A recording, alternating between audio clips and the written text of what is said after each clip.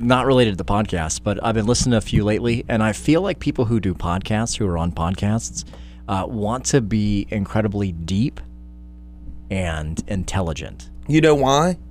Do you remember when blogging became a thing? Yeah. And blogging became a thing for people that had never written before. Right. Like, so you want to sound smart? Well, I don't think that people, like, I've written an email in which I was telling somebody about something. Yeah. Not work, just Right. an email. It's like, hey, man, I found this. Here's a link. Check this out. There's also this other stuff. I'm in an email thread with 3 or 4 guys. It's a sports email. It's like baseball specific. We all live in different places but went to school together, played baseball together and stuff. Yeah. It's essentially a blog. But for people that have never done it before, Yeah. they've never written at all of a sudden with the blog, they've got to be incredibly pretentious. Radio people that do podcasts don't run into that issue Because we they talk for a living. speak all the time. And I notice the same thing. That's why you can't listen to podcasts about pop culture. Like his is really good. Yeah. Because he's just, And that's where some of it comes from. Some of the people that are on his podcast, they do it. they do it. He doesn't do it, but they do it. But I think part of the thing about the blog and the podcast, they're these ultra Silicon Valley, they seem fresh and modern and hip and cool. Have you noticed there's this focus on podcasts now in the last year or so? Dude, I've been listening to podcasts for a decade. I've been listening to him for about 6 months. Really? Yeah. Like I'm such a radio nerd. All I do is I just listen to radio all the time. okay, well, check this out. The first podcast I ever listened to was a radio show with all the commercials cut out. Yeah. Tony Kornheiser's morning radio show in Washington, D.C. I've been listening to that thing for 10 years. Used to have to download Howard. That's a podcast. Yeah. Can you do is Howard a podcast now? Do you have to subscribe because he's on Sirius? You've always had to subscribe, but because I had a Sirius subscription, I had access to Howard, that way. Yeah. But it's at least a decade ago. But anyways. I'm out of the norm. And now, it's time for No, I Don't Live in My Parents' Basement, a show that covers comics, movies, music, pop culture, and everything in between. Here's your hosts, BJ Kennard and Adam Dellinger. All right, so we'll get down to business. I'm BJ Kennard. I'm Adam Dellinger. All right, here's the deal. We have a lot of stuff to cover off on today. Since we did our last podcast, James Gunn is back in the fold. We're going to get to that. We're going to hit a few other things as well. But the first thing is that I feel super special for not being special. And I got to see Shazam 2 weeks early. You rubbed this in my face like 3 or 4 times. BJ, if you ever get to meet BJ, you will learn that the first 2 weeks of knowing him are the worst 2 weeks of knowing him because you don't understand who BJ is. BJ, you have an incredible enthusiasm for a lot of things. Yes. And you have a great zest for life. I try. And you get super excited about things that you're passionate about. If that will rub you the wrong way, like right off the bat. Yes. Because it's like BJ's bragging, but he's not. He just wants you to experience his enthusiasm. So when you told me that you were going to see Shazam early, I was incredibly upset and disappointed. So I didn't even ask you why or how that came about, and I really want to know. Yeah, and so funny enough, one of my New Year's resolutions was I don't call it to be more humble, but I do get pegged for being braggadocious. You're not. And I'm just talking about my life. Right. And I do have a different lifestyle than a lot of people. I get that. I had a boss once who, like one of my radio bosses, we had a guy in the building who made salary $1 million a year. And then with extra money, my man was pulling down anywhere from $1.5 million to $2 million a year, talking on the radio every day. Right. And so the lesson he told him was, you can talk about the pool. If you have a pool, you don't talk about the pool boy. Right. Because the pool boy is unrelatable. People have pools. People go to pools. Not everyone's got someone that cleans their pool. And so I do take a lot of that with me, but I have a lawn guy and I have a pool guy, and it's a wonderful thing in my life, and I forget that stuff. You know what you've got that nobody listening has? Unless they're a pair of Shazam socks that they wore on the news today? Well, no, I was talking about the elitist that may be listening to the program now. Now, they could relate to this, but you saw Shazam 2 weeks early. Yeah, and so and I did it through Fandango. Okay. And I don't know how I got on a Fandango email. I think it's just, I think anyone can sign up. I think that's how it works. And what they do is they offer early access to various movies. And so I saw this, and I'm like, oh, Shazam. And you and I had texted back and forth with this. I really thought I was seeing it 1 week early. This whole month for me has been so off that I really thought I was just seeing it a week up. And that made sense to me. And then I read some article that's like, the embargo is going to lift 13 days early. I'm like, 13 days? It comes out next week, Holmes? Like, you got it wrong, because DC embargoes the reviews. And for Justice League, they released the embargo the week of Justice League. For Aquaman, it was like 10 days out. They were so confident. And this one's 13. That shows the confidence DC has in Shazam.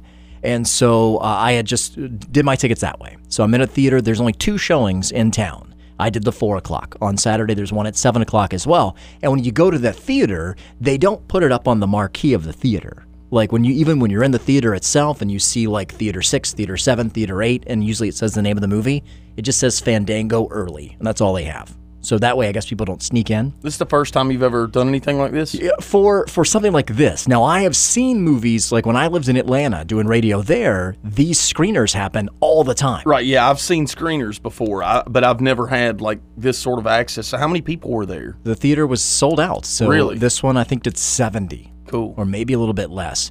And these happened all across the country, too. Saturday, Shazam did $3.3 million. That's a strong take for an early showing. Yeah, and that's, to give you perspective on that, Aquaman, when they did the same exact thing, it did $2.9 million. I would have told you way more people were excited to see Aquaman over Shazam. Sure. Now, if you go back to I'd agree with that. To episode 2 or 3 where I get into Shazam? I think it's 2. Just go back, look at the titles, and you'll see that you'll find that I'm a giant Shazam fan. And we talked about how DC gets it wrong and all that stuff. And how awful the trailer was, and how we had very little hope for this movie at all. Yeah. And so here's because this is 100% spoiler free. This is my biggest takeaway from this. This is not a kid movie. I thought it was going to be a kid movie. Were we entirely wrong, completely wrong about the film? Yeah, I think so. Because everything that I saw in the trailers, my son got super excited about watching, and I was like, oh, like it's going to be a thing full of fart jokes. And that's what it looked like in the trailer. It is not. Like I kept waiting for this to be a kid movie. There's even a scene in the movie where I looked over at my son, because there's some junk going down that is a strong PG-13. And I'm like, oh, when we were done, Danger, my son is 11, about to be 12. You're talking sexual stuff? Yeah, like no sexual stuff, just like violence-wise. Oh, strong violence. Yeah, okay. and this one scene, like they don't show blood in this movie because they hardly, nothing more than like a nosebleed or something like that you'd see in a regular film. Like even when Tony gets stabbed in Infinity War, it's not gushing blood out, as it would in real life. But there's this scene where like some stuff goes down, and I was like, oh, that's some business stuff going on here. And so overall, I thought it was way above my expectations. Like, and I expected to come out of it going, hey, it's exactly what I thought it was going to be. Kid laughs. Adults can kind of relate, but I think adults can relate through the entire movie. Okay, so I have a couple of questions. One, to go back to the Fandango early showing. Yeah. How many tickets can you purchase? I think as many as you need. I think. Maybe there's a limit. Like, I would say at least 4. If you're a family of 4. Why not? I only mentioned it because I wasn't invited. And then secondly... I'm pretty sure you're probably busy that day anyway.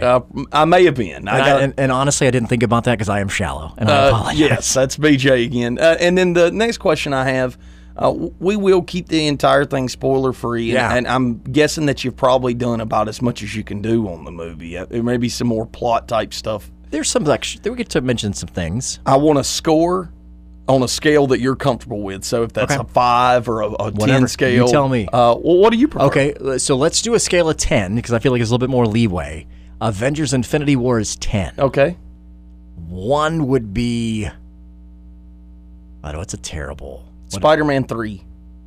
No, there are worse movies than that. Green Lantern. Worse movies than that. There's got to be a worse. Oh, Batman with nipples. Okay, perfect. Okay. Yes, no, I hate that movie. I didn't even finish it the first time I saw it. That's your number 1. I would give this a solid. Where is Batman versus Superman, you think, in this? About a 5?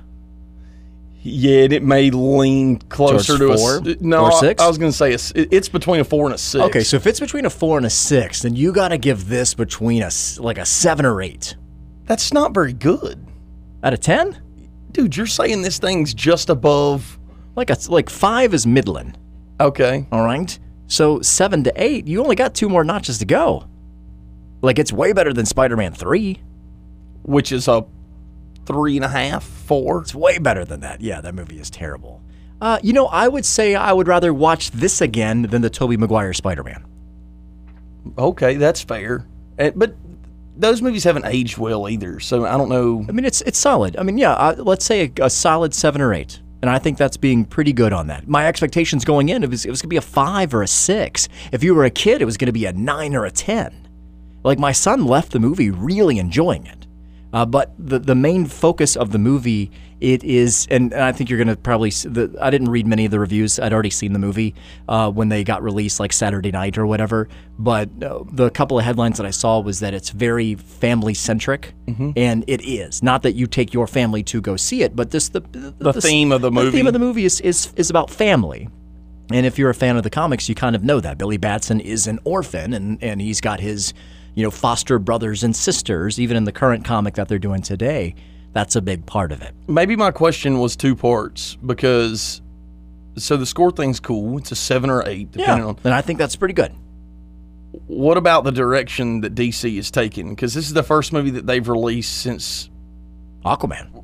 well, I was going to say since they've decided to scrap the continuity. Oh, right. But the funny thing is, this was already done. It was written, filmed, wrapped, and everything. But Yeah. does it lend itself towards Shazam doing anything else? Sure. Okay. Yeah. They're like, they 1,000% see sequel in the eyes of this movie. Well, that's not a spoiler. Yeah. It just is what it is, a superhero movie. Yeah. Right? Yeah, the only one that would do that is like Terminal Man. And you know that he's probably got a finite time where he's going to die. There's no character called Terminal Man, but if there was, his movie is 6 to 12 months. That's stage 4 cancer man. Yes, right. That would be the only one. No sequel for him. Mesothelioma man. I wonder if, because didn't we discuss this on one of the cast earlier, The Rock and what they were going to do with that Black whole Adam. project? Yeah. Can I ask questions You can. and you're not going to answer them? Can't. Okay. Now, is The Rock in this movie? No. No, he's not. Right. But do you see potential there? Yes. Black Adam. That's what we're talking Black Adam, about right now. yeah. And that's not a secret either. That had been cast. Heck, that was supposed to be done way before this. Well, that's why I ask you, because I believe we even discussed that on that same podcast, that what did continuity mean for the Black Adam film?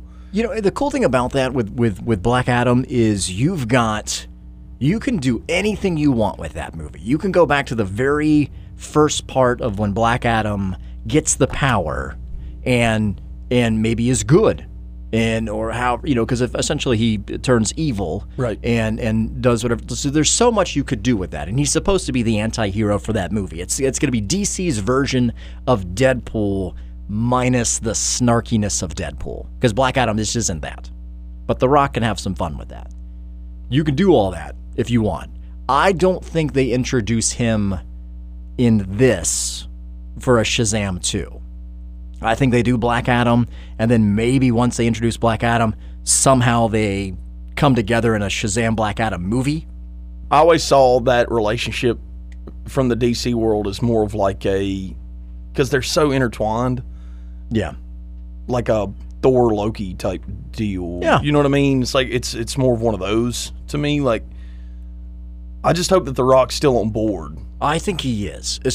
Also, I think because this did so well in its previews, better than Aquaman, it's got a 94% Rotten Tomatoes score after the reviews were released on Saturday, which is fantastic. I think this movie's going to crush, and it's going to further make Dwayne want to do this. Let me ask you, do you use Fandango to buy your movie tickets? I did for this go-round. Because I've always done that. I'm wondering how you ended up on this list of people that I don't know because I remember I use Fandango sparingly. If I'm in a different city and I want to go see a movie, Okay. I will do that. I do the same thing. IMAX 3D. I buy my tickets on the app. I don't even keep the app on the phone. I'll delete it and re-download it again. Yeah, I got it on mine. And then, but for the theater that I use in town, like I only go to our Cinemark because, and we talked about it on the cast before, because you get to pick your seats before you go But how do you buy your tickets? through that same Cinemark app. So I do it through the Cinemark app. See, I just wonder if they're tracking somehow. They're tracking data and they're able to see that Like you've this guy would probably want to go see it. right. Maybe, because honest to goodness, I don't know, because it's not like I've only gotten one. You know, funny enough, I think the other early preview was another superhero film That's that what I'm I saying. couldn't make. Maybe you use the same card for Fandango that you use. Oh, for the 100%. 100%. The reason that I mentioned that was just for that specific reason. They knew that you would be inclined to see this movie, and that leads me to this point. I don't know how popular Shazam is as a standalone character. If you would have told me 5 years ago, which I guess is probably pretty accurate as far as the timeline's concerned for when I found out Shazam was getting a movie, I'd say it's probably 4 or 5 years ago they Sure. kind of rolled out that timeline.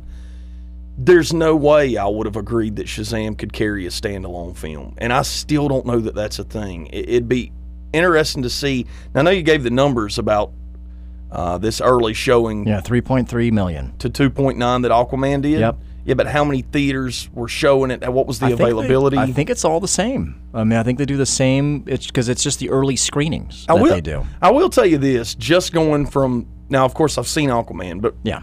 the previews of Shazam, those are not movies filmed, talking about shot, written, directed, produced in the same vein. I mean, DC seems to have gone a completely different direction with the Shazam movie. Now, you've seen it. Yeah. Is that accurate?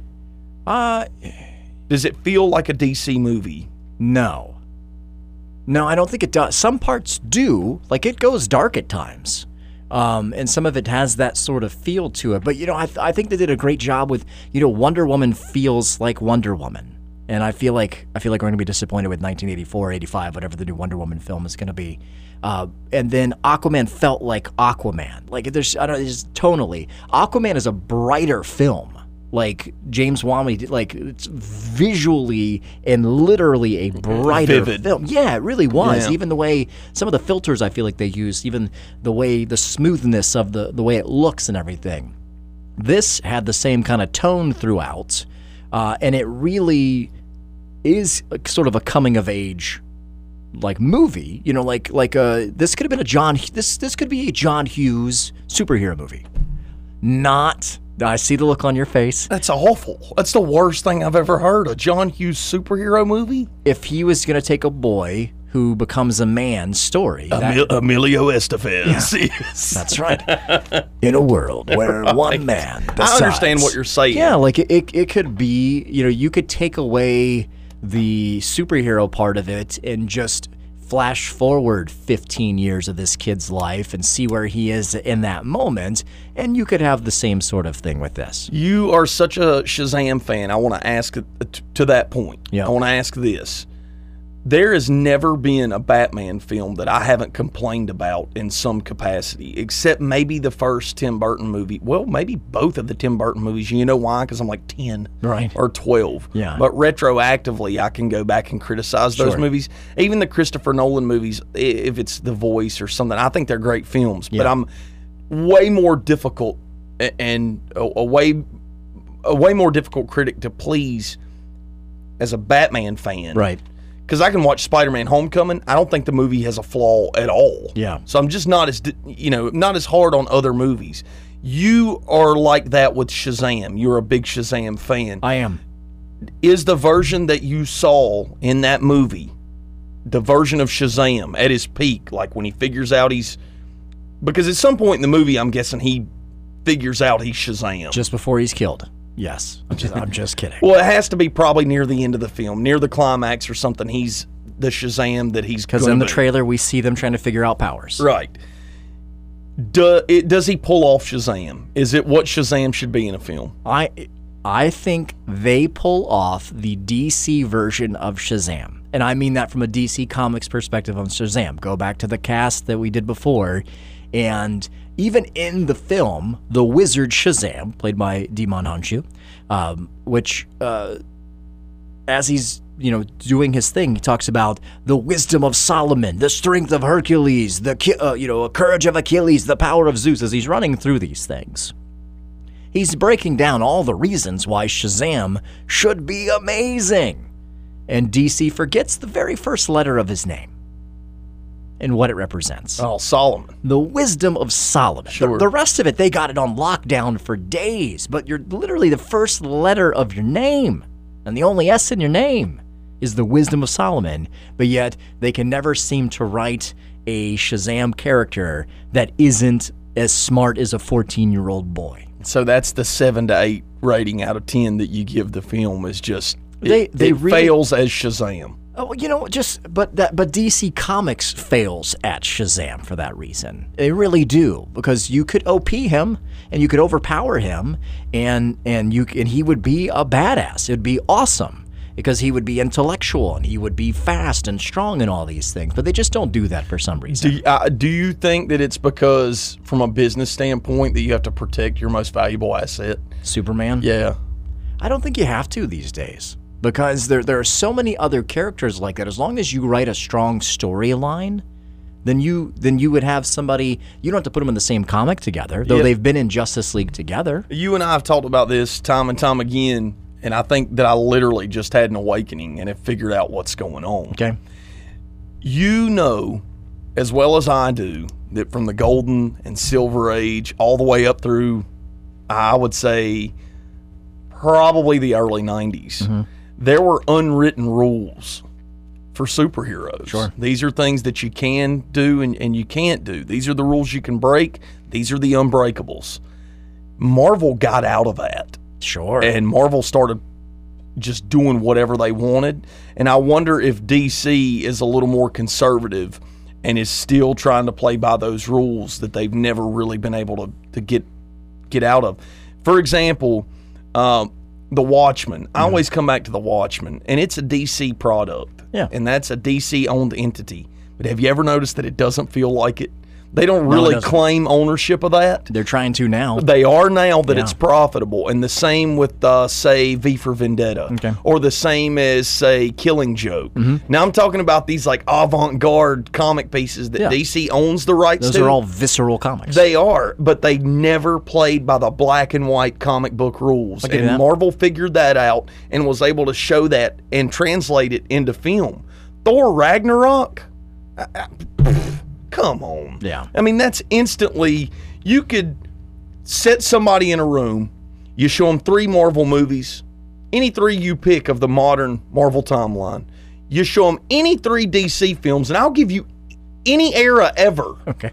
And then you show them Thor Ragnarok and say, which side does this belong to? Oh, absolutely. Right? And you're going to hit that on the head every time. Yeah. Now, to tie it all back together, that's the Shazam thing. You're saying that the wisdom of Solomon. They can never seem to remember that. I feel like they're boxing themselves in, playing by those old unwritten comic book rules, because guess what?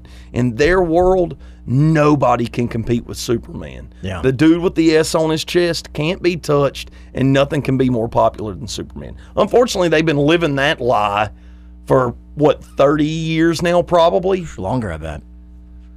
Think about it in that regard. Like, Batman, I would say, is way more popular. Like, if we just polled 10 people on the street. I think that's true. And I almost feel like DC hasn't admitted that.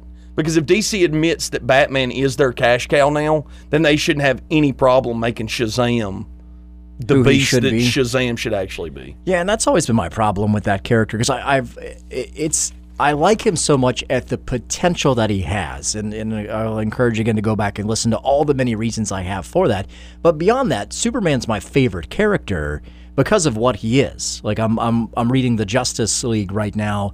That just if you haven't read Justice League lately, you could pick up 19, which was 2 issues ago, and it's a good jumping on point. They kind of did that, and Jorge Jimenez, who's one of my top 5 artists right now, is drawing it, and Superman is a pivotal part of the comic right now.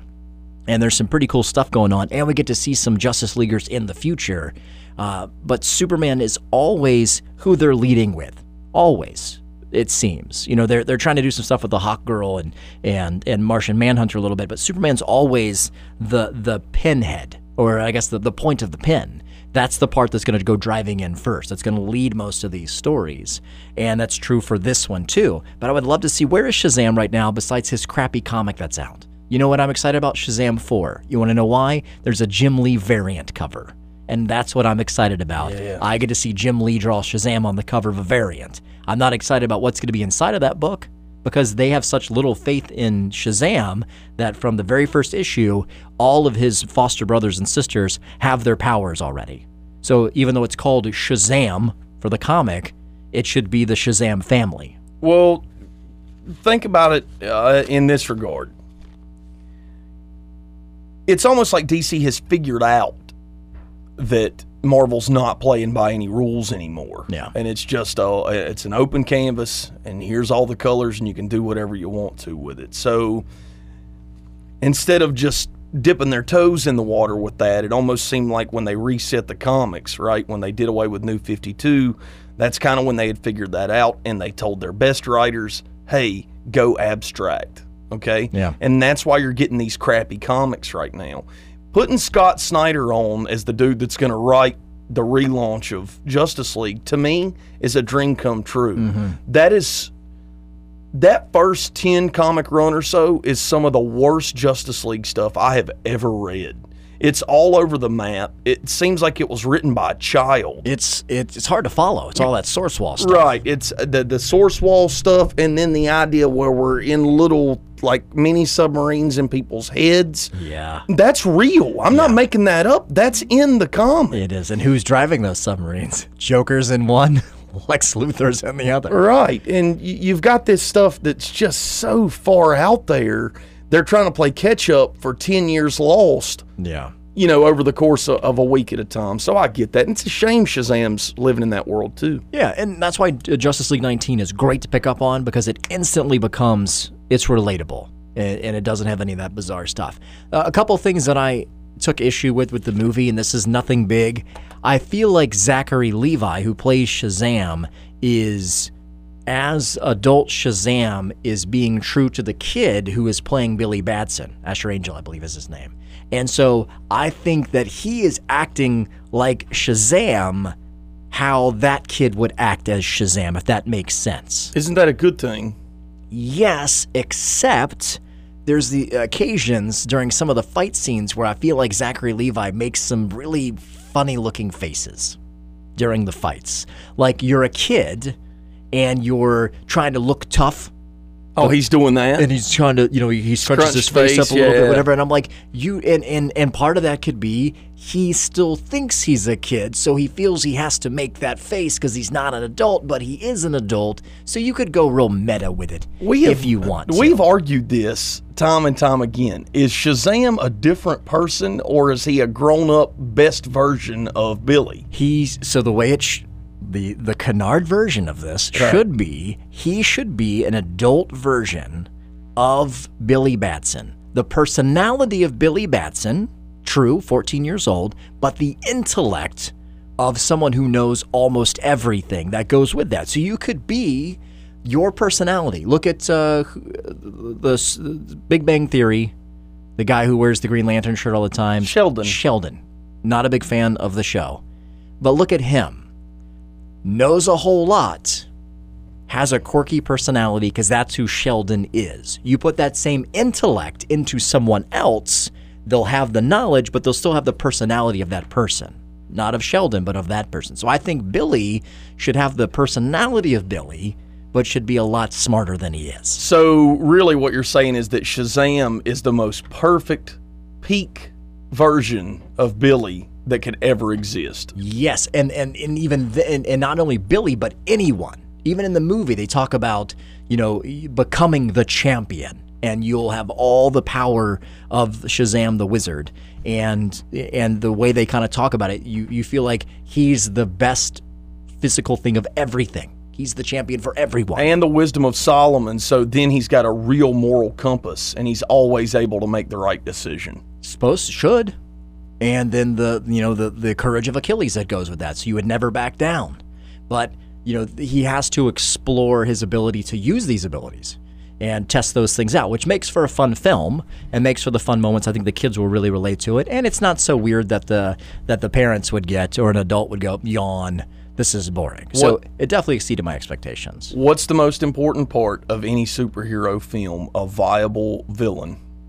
Oh, yeah, and I think they did a good job. Mark Strong plays Dr. Savannah, and though I don't think they ever refer to him as Doctor in this, but typically it's Dr. Savannah. Oh, I love that when we rewrite characters for the movie for, Hollywood purposes. And I think he does, you, without a doubt, know where he's coming from, and you understand what he's doing. And so I think that helps a lot, because sometimes there's some of these kind of vague villains, and like Bane, for instance. Like in that movie, I get you wanted to cause some anarchy, but give me the real backstory as to why. Like, how you feeling today? Like, you get it from the very onset of introducing that character to the very, very, end of the movie. You kind of knew where that line was going. So that was good. I thought Mark Strong did a good job with it. The effects are pretty solid. There's a couple of spots where it looks like they could have spent, a couple more bucks and made the flying look a little bit better.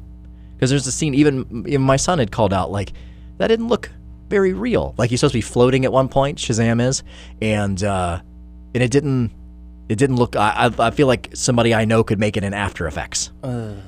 Vaguely. I mean, it's way better than something that you and I could ever do. But there's just a couple of moments like that. It does have laughs, which is good, and they definitely, and I'm not going to give you any of these, but they give you some nods to a handful of things in this movie. If you're a movie fan, you're going to get some of the nods. If you're a Shazam fan, you're going to get a couple of the nods. If you're just a superhero fan, you'll get some. There's one in there that I wish I could talk about. We're going to have to wait just a couple of weeks or whatever, that I was like, oh snap, you see what I see? And I did not mention it to my son yet, but I need to bring it up to him to see if he noticed it too. But I'm like 99% sure what I saw is what it is. I know that's vague. Last question. Okay. That I have. I mean, feel free to go forever. Do you feel positive about the direction that DC's going after this movie? And we'll tandem this with Aquaman. I think I definitely feel like they're in the right direction. I still think this movie was done as Aquaman was kind of turning as well. So I feel like these were both, I think James Wan and Sandberg, who did this movie, I think that's his name, were given a direction, and they said, go do this. And for Aquaman, it crushed and did really well. I think we'll do well with Shazam. So then I think it'll further keep turning that wheel towards Marvel on how they're doing it. Well, do you remember, like, Ben Affleck out as Batman? Mm-hmm. Like, he's not going to do Batman anymore. We got an official release on that, like, recently. Yeah. But really, we had been hearing about that for a while. Yeah, like, I just kind of assumed at least a year ago or more that Ben Affleck wasn't doing Batman anymore. Yeah. So that's why I ask about the direction DC's going in now, because even though we just found out that they're going to discontinue the continuity. Right. That was a decision that was made in a boardroom probably a year ago. Yeah, probably so. Right. And, Shazam doesn't have to tie into anything. Right. Shazam can live in its own world and that sort of thing, and that would be fine. For the Matt Reeves Batman movie that Ben Affleck is no longer directing or even in, now they're talking about that's going to be probably taking place in the 90s. So it's not even going to be, something that's right now. Where did the first Wonder Woman take place? Back in the day. Where's the second Wonder Woman movie taking place? In the 80s. Batman's going to take place in the 90s. So they could leave it to where Shazam and Superman are our heroes for today, maybe. Well, that's one thing that Hollywood does different than the comic book world. There is just as much money to be made off of the same number of one-off films as there are in said number of films that are continuing the same storyline. And I just don't force yourself into a sequel. And just because Marvel's done a really great job with it and they've got this whole universe that all ties together and is woven together, it's obviously proven to be very difficult, or every other filmmaker would be doing it with whatever fantasy universe they wanted to license or use. Yeah. Just as much money. Batman is a 90s film. I'm there. Sure. I'm going to that. If Batman's on the marquee, I'm there. Yeah. You know, and I feel like that's, you know, millions of other people too. So I'm happy with it. I'm with you. And then if they turned around and the next movie they released was Justice League versus Darkseid, Right. I'm also there. I just went and saw a movie that I wasn't quite sure I was going to like because I thought my son was going to like it more. And for the record, Danger loved the heck out of that movie. Loved it. Like he really did. And I really enjoyed it. Now I want to go back and watch it again because I went in with such low expectations.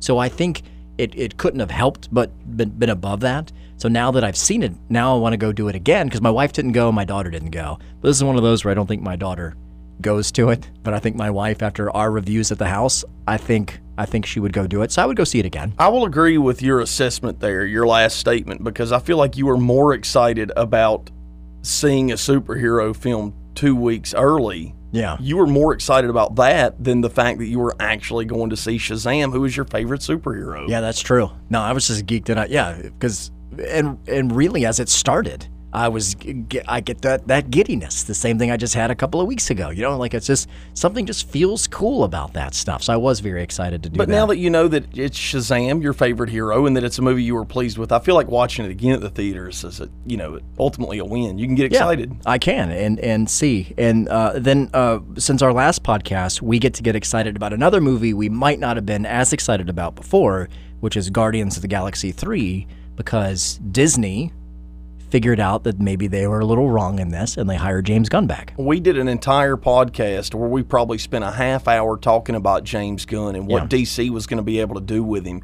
We released the podcast, and a couple hours later, after the thing went, now we recorded that on a Sunday. Yeah. That news came out on a Monday. Yeah. We released the podcast on a Monday, and a couple hours later, all of a sudden, James Gunn is back in Guardians. You know what? Let me speak about this from a societal standpoint.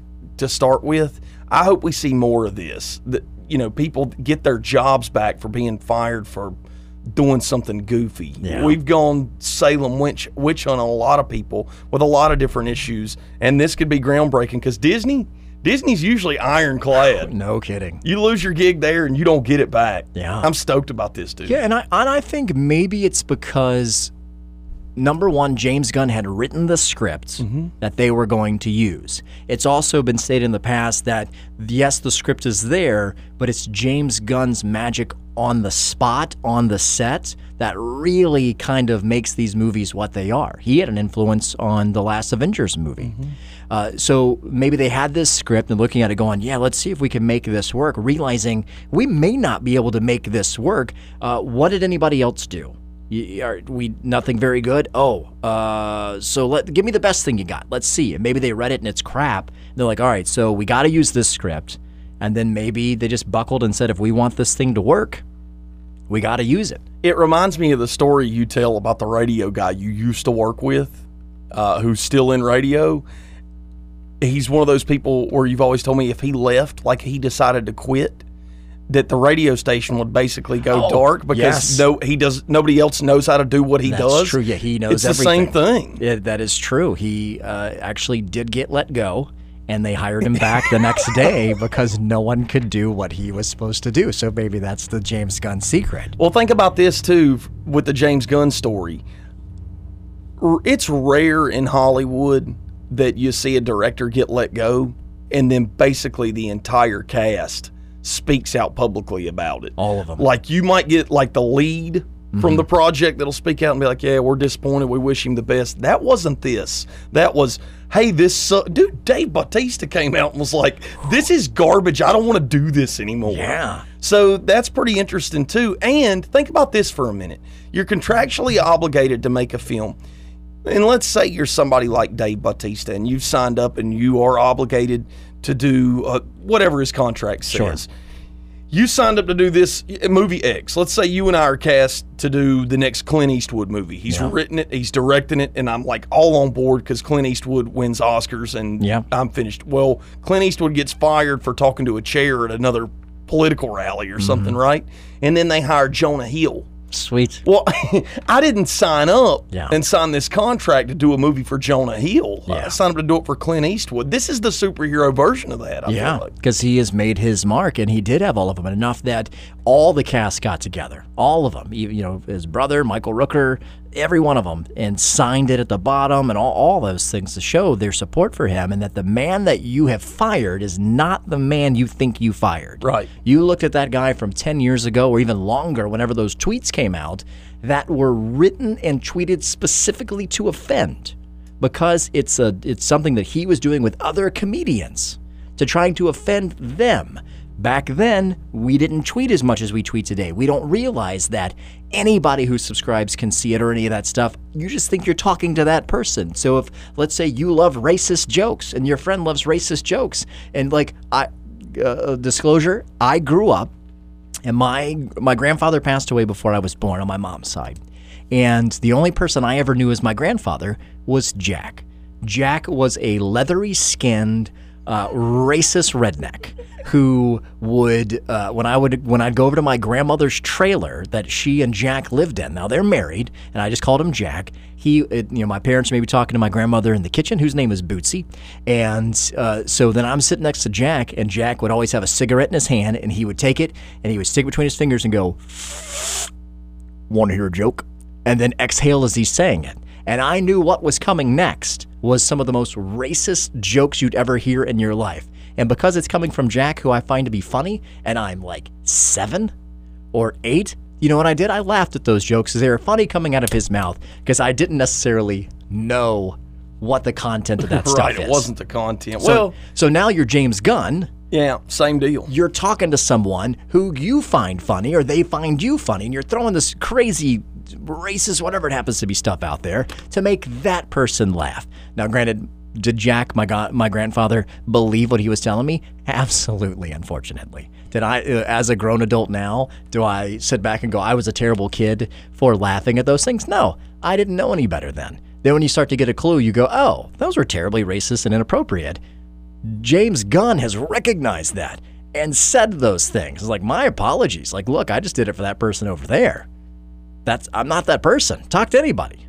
And clearly they did not, and then maybe they finally did. Well, we'll still go see a Woody Allen film. That is, It's like the weirdest thing. that is also true. So the neat thing about this is this also kind of shows us that though as fans we might have a Marvel-DC rivalry, it really shows that Marvel and DC do not have a rivalry, because DC, like the fact that he signed up for that film again, they're like, that's great. No, so what he's going to do is he's going to do the Suicide Squad. It is not a sequel. That's why it's not called Suicide Squad 2. He's going to do this film, and it's going to be great, and then he's going to go over there and do that film, and it's going to be great.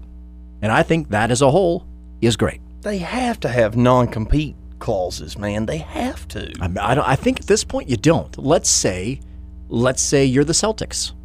You get Kyrie Irving. You want Kyrie for at least 1 year? I know you probably want him longer, but if you can have him for 1, maybe for 2, but you might lose him at the end of 1, don't you still take him? Because you're going to put people in the stands. You got a shot at maybe winning something. Yeah, but terrible example, because he's not like taking his off days I and know. going and playing for the Bulls. Well, I just mean because at the end of this, though, you're probably going to lose him to another team. You're going to probably lose. Maybe he joins LeBron in Los Angeles. Yeah, sure. But you take him because you have the chance to try to do something special, and you don't have a lot of choices. So in this case, DC, I got a chance to get James Gunn. I got a chance to get Joss Whedon. I'm taking it. Or it's a scenario in which there is a non-compete, but because he was terminated, there's a weird deal going on where I bet you he does Suicide Squad and he never does another DC film. They will lock him up in that Marvel world. I guarantee you that's how this thing's going to work. They might, because Disney is like the movie mafia. And they bought Fox. They closed on that deal. Can you imagine a James Gunn X-Men movie? Probably not gritty enough. Why not? He's doing everything else. Yeah, maybe not. So I'm excited to see him back in the fold. And so we'll do Suicide Squad first. They're supposed to be starting that production this summer. Mm-hmm. And then once that's done, they're supposed to be starting production next summer, or even by the end of the year, they said, for Guardians 3. Is that a wrap on Guardians? Man, probably. Ought to be. You get like a trilogy out of it. Yeah. And then maybe you get a like an offshoot type movie. Oh, we get Han Solo movie. Great. I hope not. I don't like the You know that what deal. speaking of Han Solo, you know what I saw today, and I didn't realize this, and I don't know where I've been under this rock, is that D.B. Weiss and the other dude from Game of Thrones, the one that's married to, I'm going to blank on her name. She was in The Whole 10 Yards and The Whole 9 Yards. She's super cute. Oh, I'll have to Google her. The creators of the Game of Thrones TV series are doing a Star Wars movie. And I had no idea. Just saw it today for the very first time. An offshoot, like a one-off? Yeah. And maybe it leads to more, but they get to do their own film. And Disney and Lucasfilms are super excited about what they've been able to do with Game of Thrones. And they want them to do something like that for Star Wars. That's ultra cool. And they want it to go back to the old Republic. And so it's going to be like old school Star Wars. Well, that's the area Star Wars has never done. They haven't done Old Republican film, and that's going to be awesome. Can you imagine? There's just thousands of Jedis. Oh, I've been dying for something. Like, we've seen a little bit of those battles, like Clone Wars and, Right. and some of those scenes, but not the way it really could be. The way that it ought to be. Yeah, now that I'm on board with. So I did finally see that today, which made me excited. I had just got finished reading an article about Marvel releasing their slate of comics for the next little bit. So that was the one that did right after it. We know War of the Realms is about to happen. Here's two that I did not know about, which is the new X-Men series. They're doing two. They're doing House of X and Power of X. So what they're saying, the second X for Power of X is the power of 10. That's a Roman numeral and not the letter X. The neat thing about this, Jonathan Hickman's doing it, and I liked the stuff he did for Secret Wars and some of his writing. So this looks like they're going to try for this. You're excited for what's going to happen. That's July. You're excited for August. Absolute carnage. Yeah. I'm actually not quite as excited about this as I am the announcement involving Absolute Carnage, in which we find out that Marvel's going to give us something really big in December to close the year out. That's what the speculation is about, and that's what I'm excited about because I have an idea on what that is. You want to touch Absolute Carnage real quick? So Absolute Carnage is just now coming back. And David Benioff, by the way, and I know I'm circling way back around. Amanda Peet is the girl that I cannot remember the name of the actress. So Carnage is coming back and is back, and they're tying him to Null, who is the Venom god. Yep. Or the symbiote god, or symbiote god, or whatever you want to call He's him. essentially the slave owner that was a controller of. He created them. Yes. And then controlled them after that. And there's even a whole planet that's literally made of them. And so the new Carnage version of Cletus Cassidy will be tied to that somehow. But he is going out and finding anyone who has ever been touched by a symbiote and looking to kill them and absorb whatever. We've now discovered that every symbiote leaves a little piece of DNA of the person. So maybe we'll also find that every person leaves a little bit of the symbiote in them, even if it's minuscule or something. So he's going out to kill anyone who's ever been attached to one before. I mean, that's Peter Parker. That is Eddie Brock. That is all. It's more people than I think people realize. Well, that's why I think in December, that's when we're going to get the tie-in. We're going to get the Venom, Spider-Man, Carnage. That's what I think is going to happen in December. So the big question mark that Marvel put out for December, you think is a giant Spider Venom Carnage tie-in? Well, what have they done? What is Spider-Man doing? Spider-Man hasn't done his big thing. Amazing Spider-Man is relaunched in this calendar year. No. Well, the last year, but then December. The comic? Yeah, Amazing Spider-Man Last year. Yeah, into last year. Maybe we're a handful of issues in, but there was you're missing the Edge of Spider-Verse, which just ran into this year. Right. So I think we're going to get the huge Spider-Man event. Because I'm leaning towards one. You've had the Famous Family that's been back for like 4 or 5 issues now, and nothing real genuine with them. I think December brings us a Fantastic Four event. You know what it'll also tie into? An announcement of Marvel doing a Fantastic Four movie. And Silver Surfer.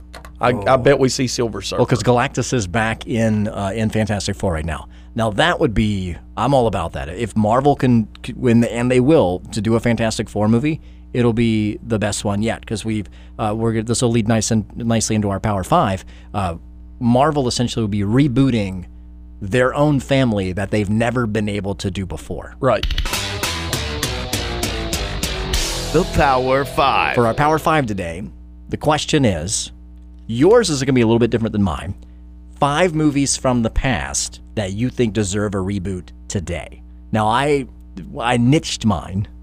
So mine are like sci-fi movies that I want to see remade today. This comes off the announcement that Dune, they're starting to film that movie. Yes, they have. And the cast is Jason Momoa, Zendaya's in that film, Josh Brolin's in that movie. Yeah, and you've got Timothée Chalamet. Yeah. I mean, you got a guy who's Oscar nominated. I mean, you couldn't have a hotter cast right now, and that's just some of the people in this movie. And so this is going to be gigantic because Harvey Bardem is in this as well. That was one of those, I never saw it in the theater, but I saw it on TBS because they would show it all the time when I was a kid. But you had to have like 4 hours or 5 hours of your life to watch this thing. I don't think they edited it for time at all, because usually what they'll do is edit out some of the stuff, and then they throw the commercials in, and it's 2 hours. Is that Ridley Scott? Who did Dune? I have no idea. We'll Google that here. And so they're remaking this, and I think it is going to be astonishing, because now the way effects go, for the time those effects weren't terrible, and the fact that you've got this cast, I mean, it is going to be outstanding. So this is one people have wanted to have remade. Finally, it's going to happen. Do you want me to go first? Well, I will. Last week I was ill prepared. I didn't have my list, and I think the week before that I was supposed to go first. I am prepared to go first. Do it. All right. So mine are sci-fi movies I'd like to see remade. At number 5 for me is one that I just feel like there's potential here.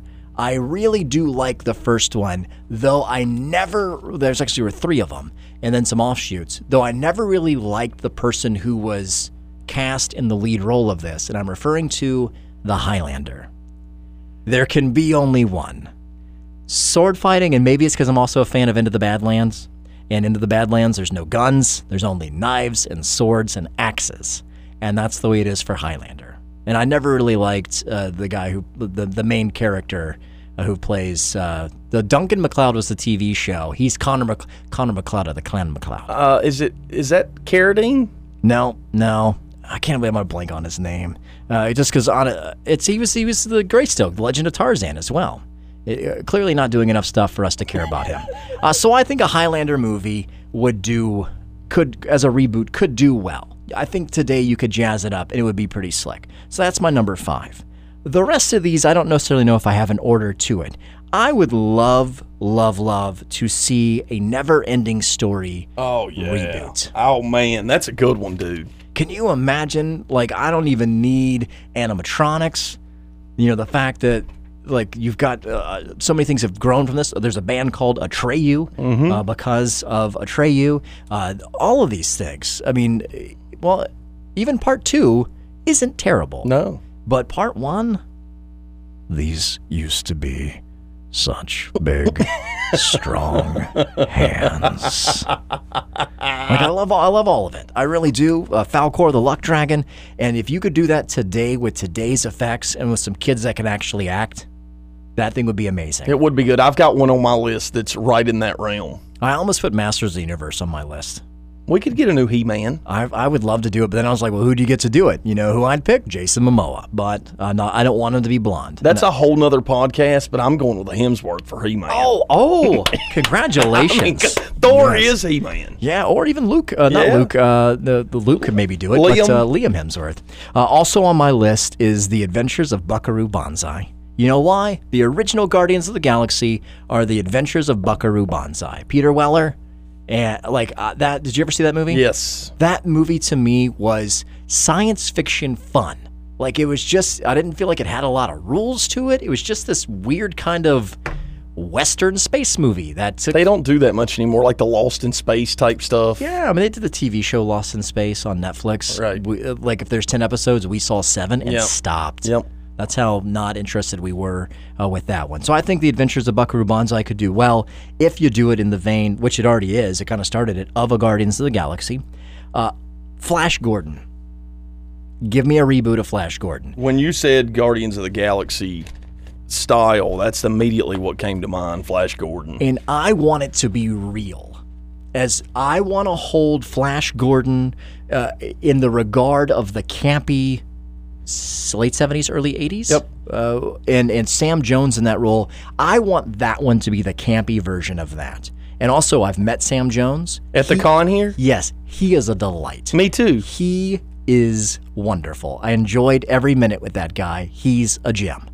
Let me have that film over there. Now, go over here and give me a real action-based, legitimate Flash Gordon movie with a gosh darn real action star that could be the football player who's now falling into this role.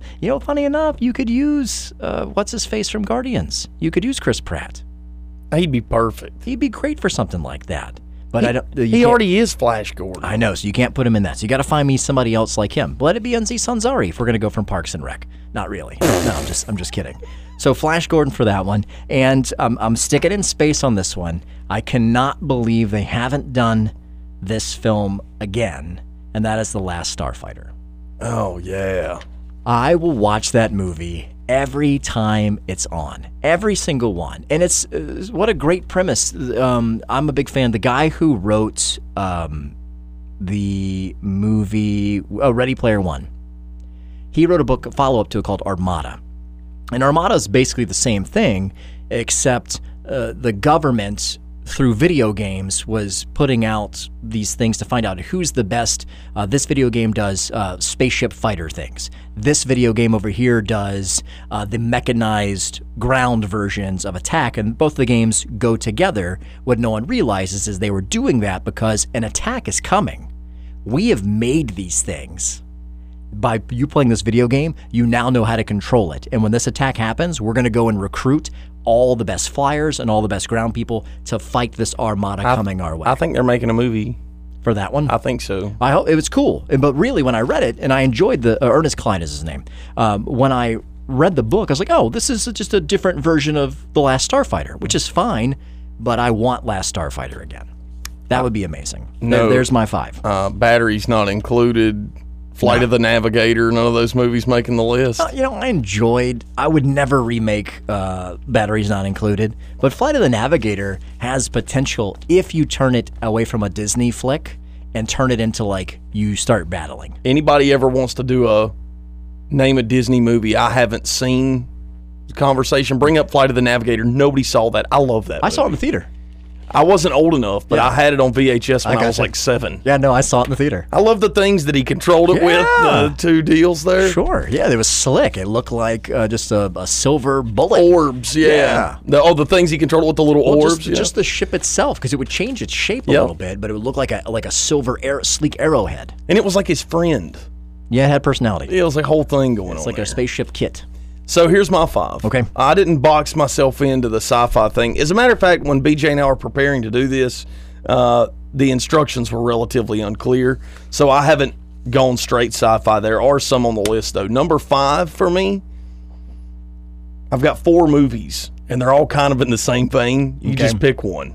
Willow, Legend, Stardust, Labyrinth.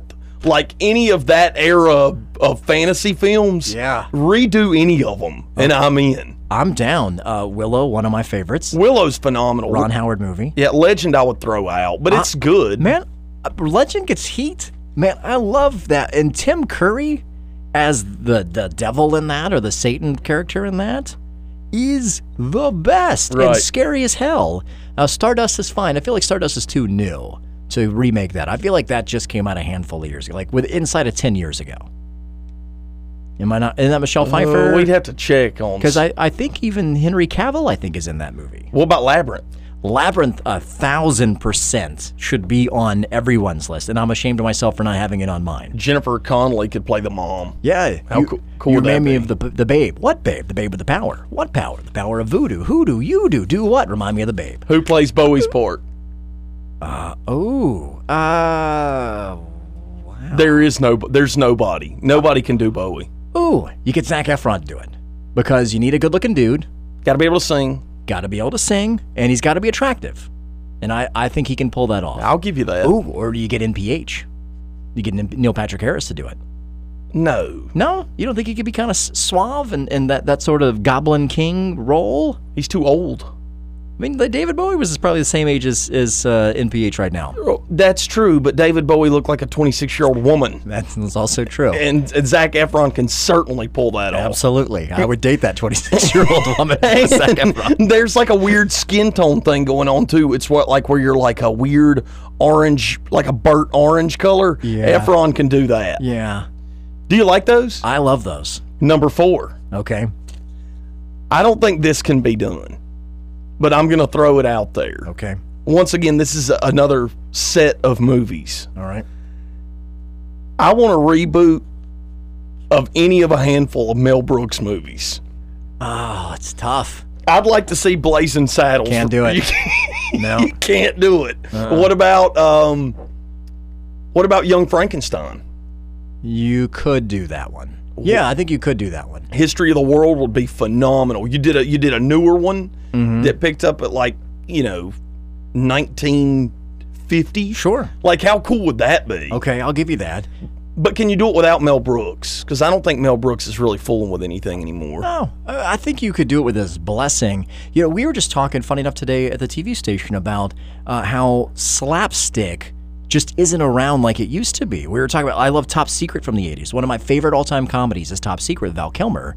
And then, the Naked Gun movies. Or, Spaceballs, one of my absolute favorite movies. Spaceballs would be great Mel if you Brooks. rebooted that now with the newest set of Star Wars movies. Been enough time. It's been 30 years. But here's the thing about slapstick. It's not that you don't see it anymore. It's so difficult to do. Yeah. I don't think that, people don't understand campy jokes that aren't necessarily dirty. That's got to be the most difficult form of comedy. Yeah, I feel like the last predominant set of slapstick films were the Scary Movie franchise. And also Not Another Teen Movie. Those are all in the sort of same vein. Made by the same people, I think so, yeah. I think, too. So I like those. Okay, any of the Mel Brooks stuff. Here's another one, too. This is going to sound odd. And it's not necessarily the movie, just more of the theme. Some of my favorite sports movies are Major League 1 and 2. Okay. Where the athlete is sort of the spoof, and we're spoofing athletes in the 80s. Mm-hmm. Athletes have become a different thing now, dude. Yeah. And if you just wanted to do a movie on an NBA player with a massive ego, or a derelict group of football players on a pro football team. Yeah. You got to think about Major League too, man. I don't think you could pull off one of those movies right now because they had the licensing rights to Major League Baseball. Yeah. Well, I mean, if they're going to make money at it, they'll give it, with the blessing. Because didn't Any Given Sunday have those weren't NFL teams? No, that was based on the Miami Dolphins and they were the Sharks. Is that what it was? Yeah. It's been so long since I've seen it. Love that movie. You have to, it's kind of like The Replacements. Remember that Keanu Reeves movie? That's a guilty pleasure TBS movie for me as well. When it's on, I will watch it. It's because of that cheerleader. Oh. She's phenomenal. Yeah. I'm not bad. Brooke something, I believe. But a new sports parody type spoof movie that wasn't just corny. Yeah. Anytime The Replacements is corny. I like the movie, but it's corny. And I don't feel like Major League stood up. Yeah, because Major League was a comedy. Yeah. And I know The Replacements was a comedy too, but there's a dance number in it. There is in I jail. Will Survive in Jail. And once you throw a dance number in something, you've lost a little bit of credibility. And they also did that thing where Gene Hackman's the coach. Yeah. And he's like a real actor. And he sort of plays the dry, real actor in the movie. And for some reason, that just doesn't work ever. Yeah. John Favreau's in it. Well, it's the same oh, yeah, I forgot about Favreau. It's the same thing they did with Gene Hackman in The Quick and the Dead, where everybody else is a comic book character, but he's like this real bad. He plays the same part he played in Unforgiven with Clint Eastwood. Yeah. It's the same role. But anyways, that was 3 for me. Number 2, how about one we talked about today after I finished my radio show today? Darkman. Oh, that's right. How about a Darkman reboot? Yeah. Darkman. I think that works. Yeah, Darkman would be awesome. Because the funny thing about Darkman today is it was so fantastical when it first came out. That technology can't exist. So it made it sort of. Now, you could probably do something like that and make a face that's going to melt in a little bit, but like really have it happen. And he could do, if you're not familiar with Darkman, Liam Neeson, the disgraced Liam Neeson, is in Darkman. And who'd we figure out made that movie? We were pretty sure it was Sam Raimi. Oh, yeah, Sam Raimi did make that. It's based on a short story that he wrote also. It'd be difficult to make a comic book style hero movie now without a licensed hero, I guess, because you're not able to have the action figures and the lunchboxes and all that. Yeah, and you just said something that made me think about this too. I would love to see somebody do, let's say if they did a Darkman remake or something else, but flip the script on how it looks in the vein of a Spider-Man, the one that we just did, Into the Spider-Verse movie. I know that was a cartoon, so you get to take some liberties, but that thing was filmed and so visually awesome. Like, it was very comic booky, and we loved it for that reason. I would love to see if somebody can pull that off with real people and make it look comic booky and feel comic booky without being cheesy. Right, and you know what, you just described the Darkman movie I'd like to see. Also, too, this just popped into my head. Do you think any part of Darkman was based off of Rorschach? Ooh. I think about the similarities there. Yeah. He's kind of unhinged when his face is melted off. I could see that. Kind of wears the same outfit. It's like a trench coat and a hat or whatever. But anyways. And you could look at the blood spot of him bashing someone's head in and see what sort of Rorschach test you get out of that. Right. I see clouds. Oh, that means you're going to die. Or murdered children. Which is it? And number one, might catch some heat for this, man, because they tried it and it failed miserably. Or at least it did in my eyes. I want a real Ghostbusters reboot. Oh, okay. No, I'm with you on that. And they're supposed to be doing it. I know, but I don't like the people involved. Well, it's Jason Reitman. Ivan Reitman's son. There's something about that movie where without Harold Ramis, like, it can't exist. But if you got Dan and you've got Bill and you've got Ernie, you don't think you can get that magic back? Or you want a full, straight-up reboot of it? I want a reboot of the movie because I played the Ghostbusters video game. Okay. All right. That's why most people want the reboots? Well, the Ghostbusters video game, I bought that for PlayStation 3. Dan Aykroyd and Harold Ramis wrote the video game. Okay. They wrote the entire thing. It was a brand new story. It took place between 1 and 2, I think, or either a couple years after. No, there was no Vigo. So it was between 1 and 2, I think. And it just wasn't very good. Like, the characters, they just didn't hold up. Like, it just felt out of place. But I remember when they did the female Ghostbusters movie. Yeah, everyone does. Well, there were rumors before that movie released that it was going to be, like, there was going to be a Hemsworth. Do you remember all that? It was going to be a dude cast.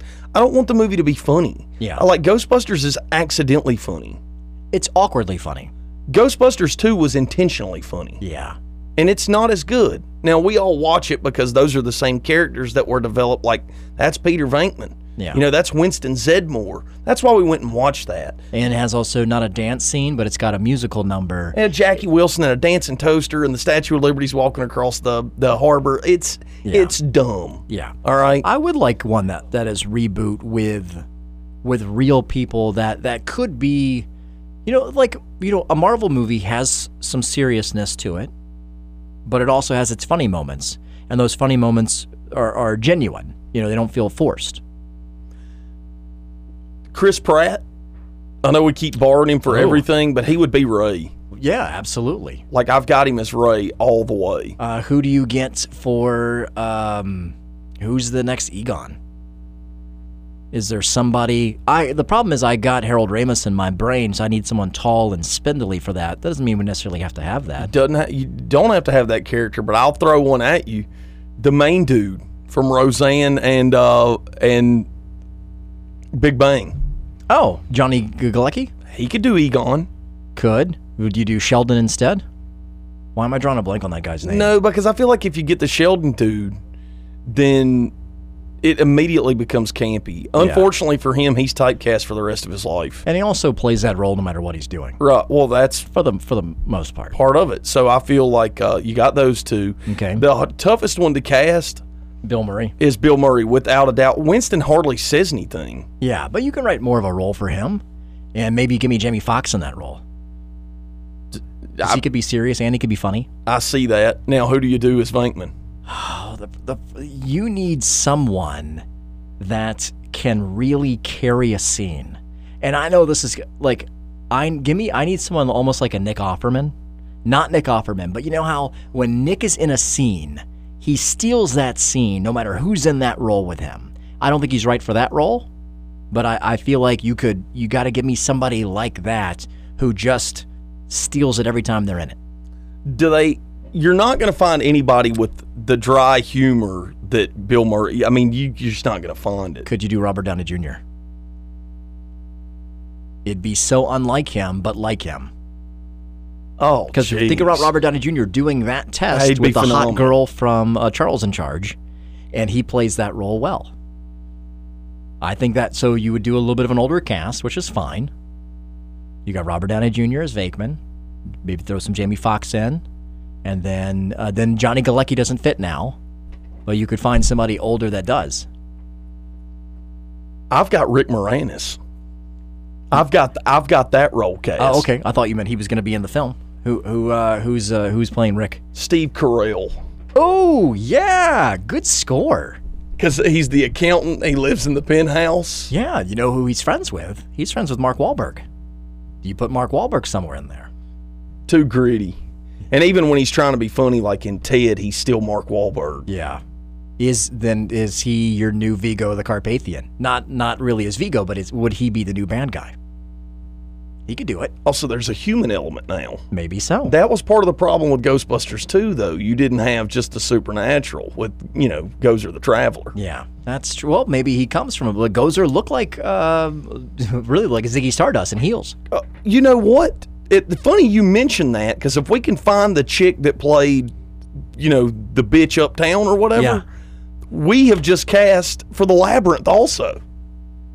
Because the woman that played Gozer could certainly play Bowie in the Labyrinth. Yes, could. We don't know if she can sing or not. To be determined. I feel like we're onto something here. If Hollywood is listening, I feel like we've already kind of done the legwork of a potentially blockbuster Ghostbusters movie. Matt Damon would do something like this. Put Matt Damon in it, put Ben Affleck in it. Also, Dana Barrett. Yeah. Emma Stone. Ooh, yes, good job. Yeah. I like that. I was about to say Margot Robbie.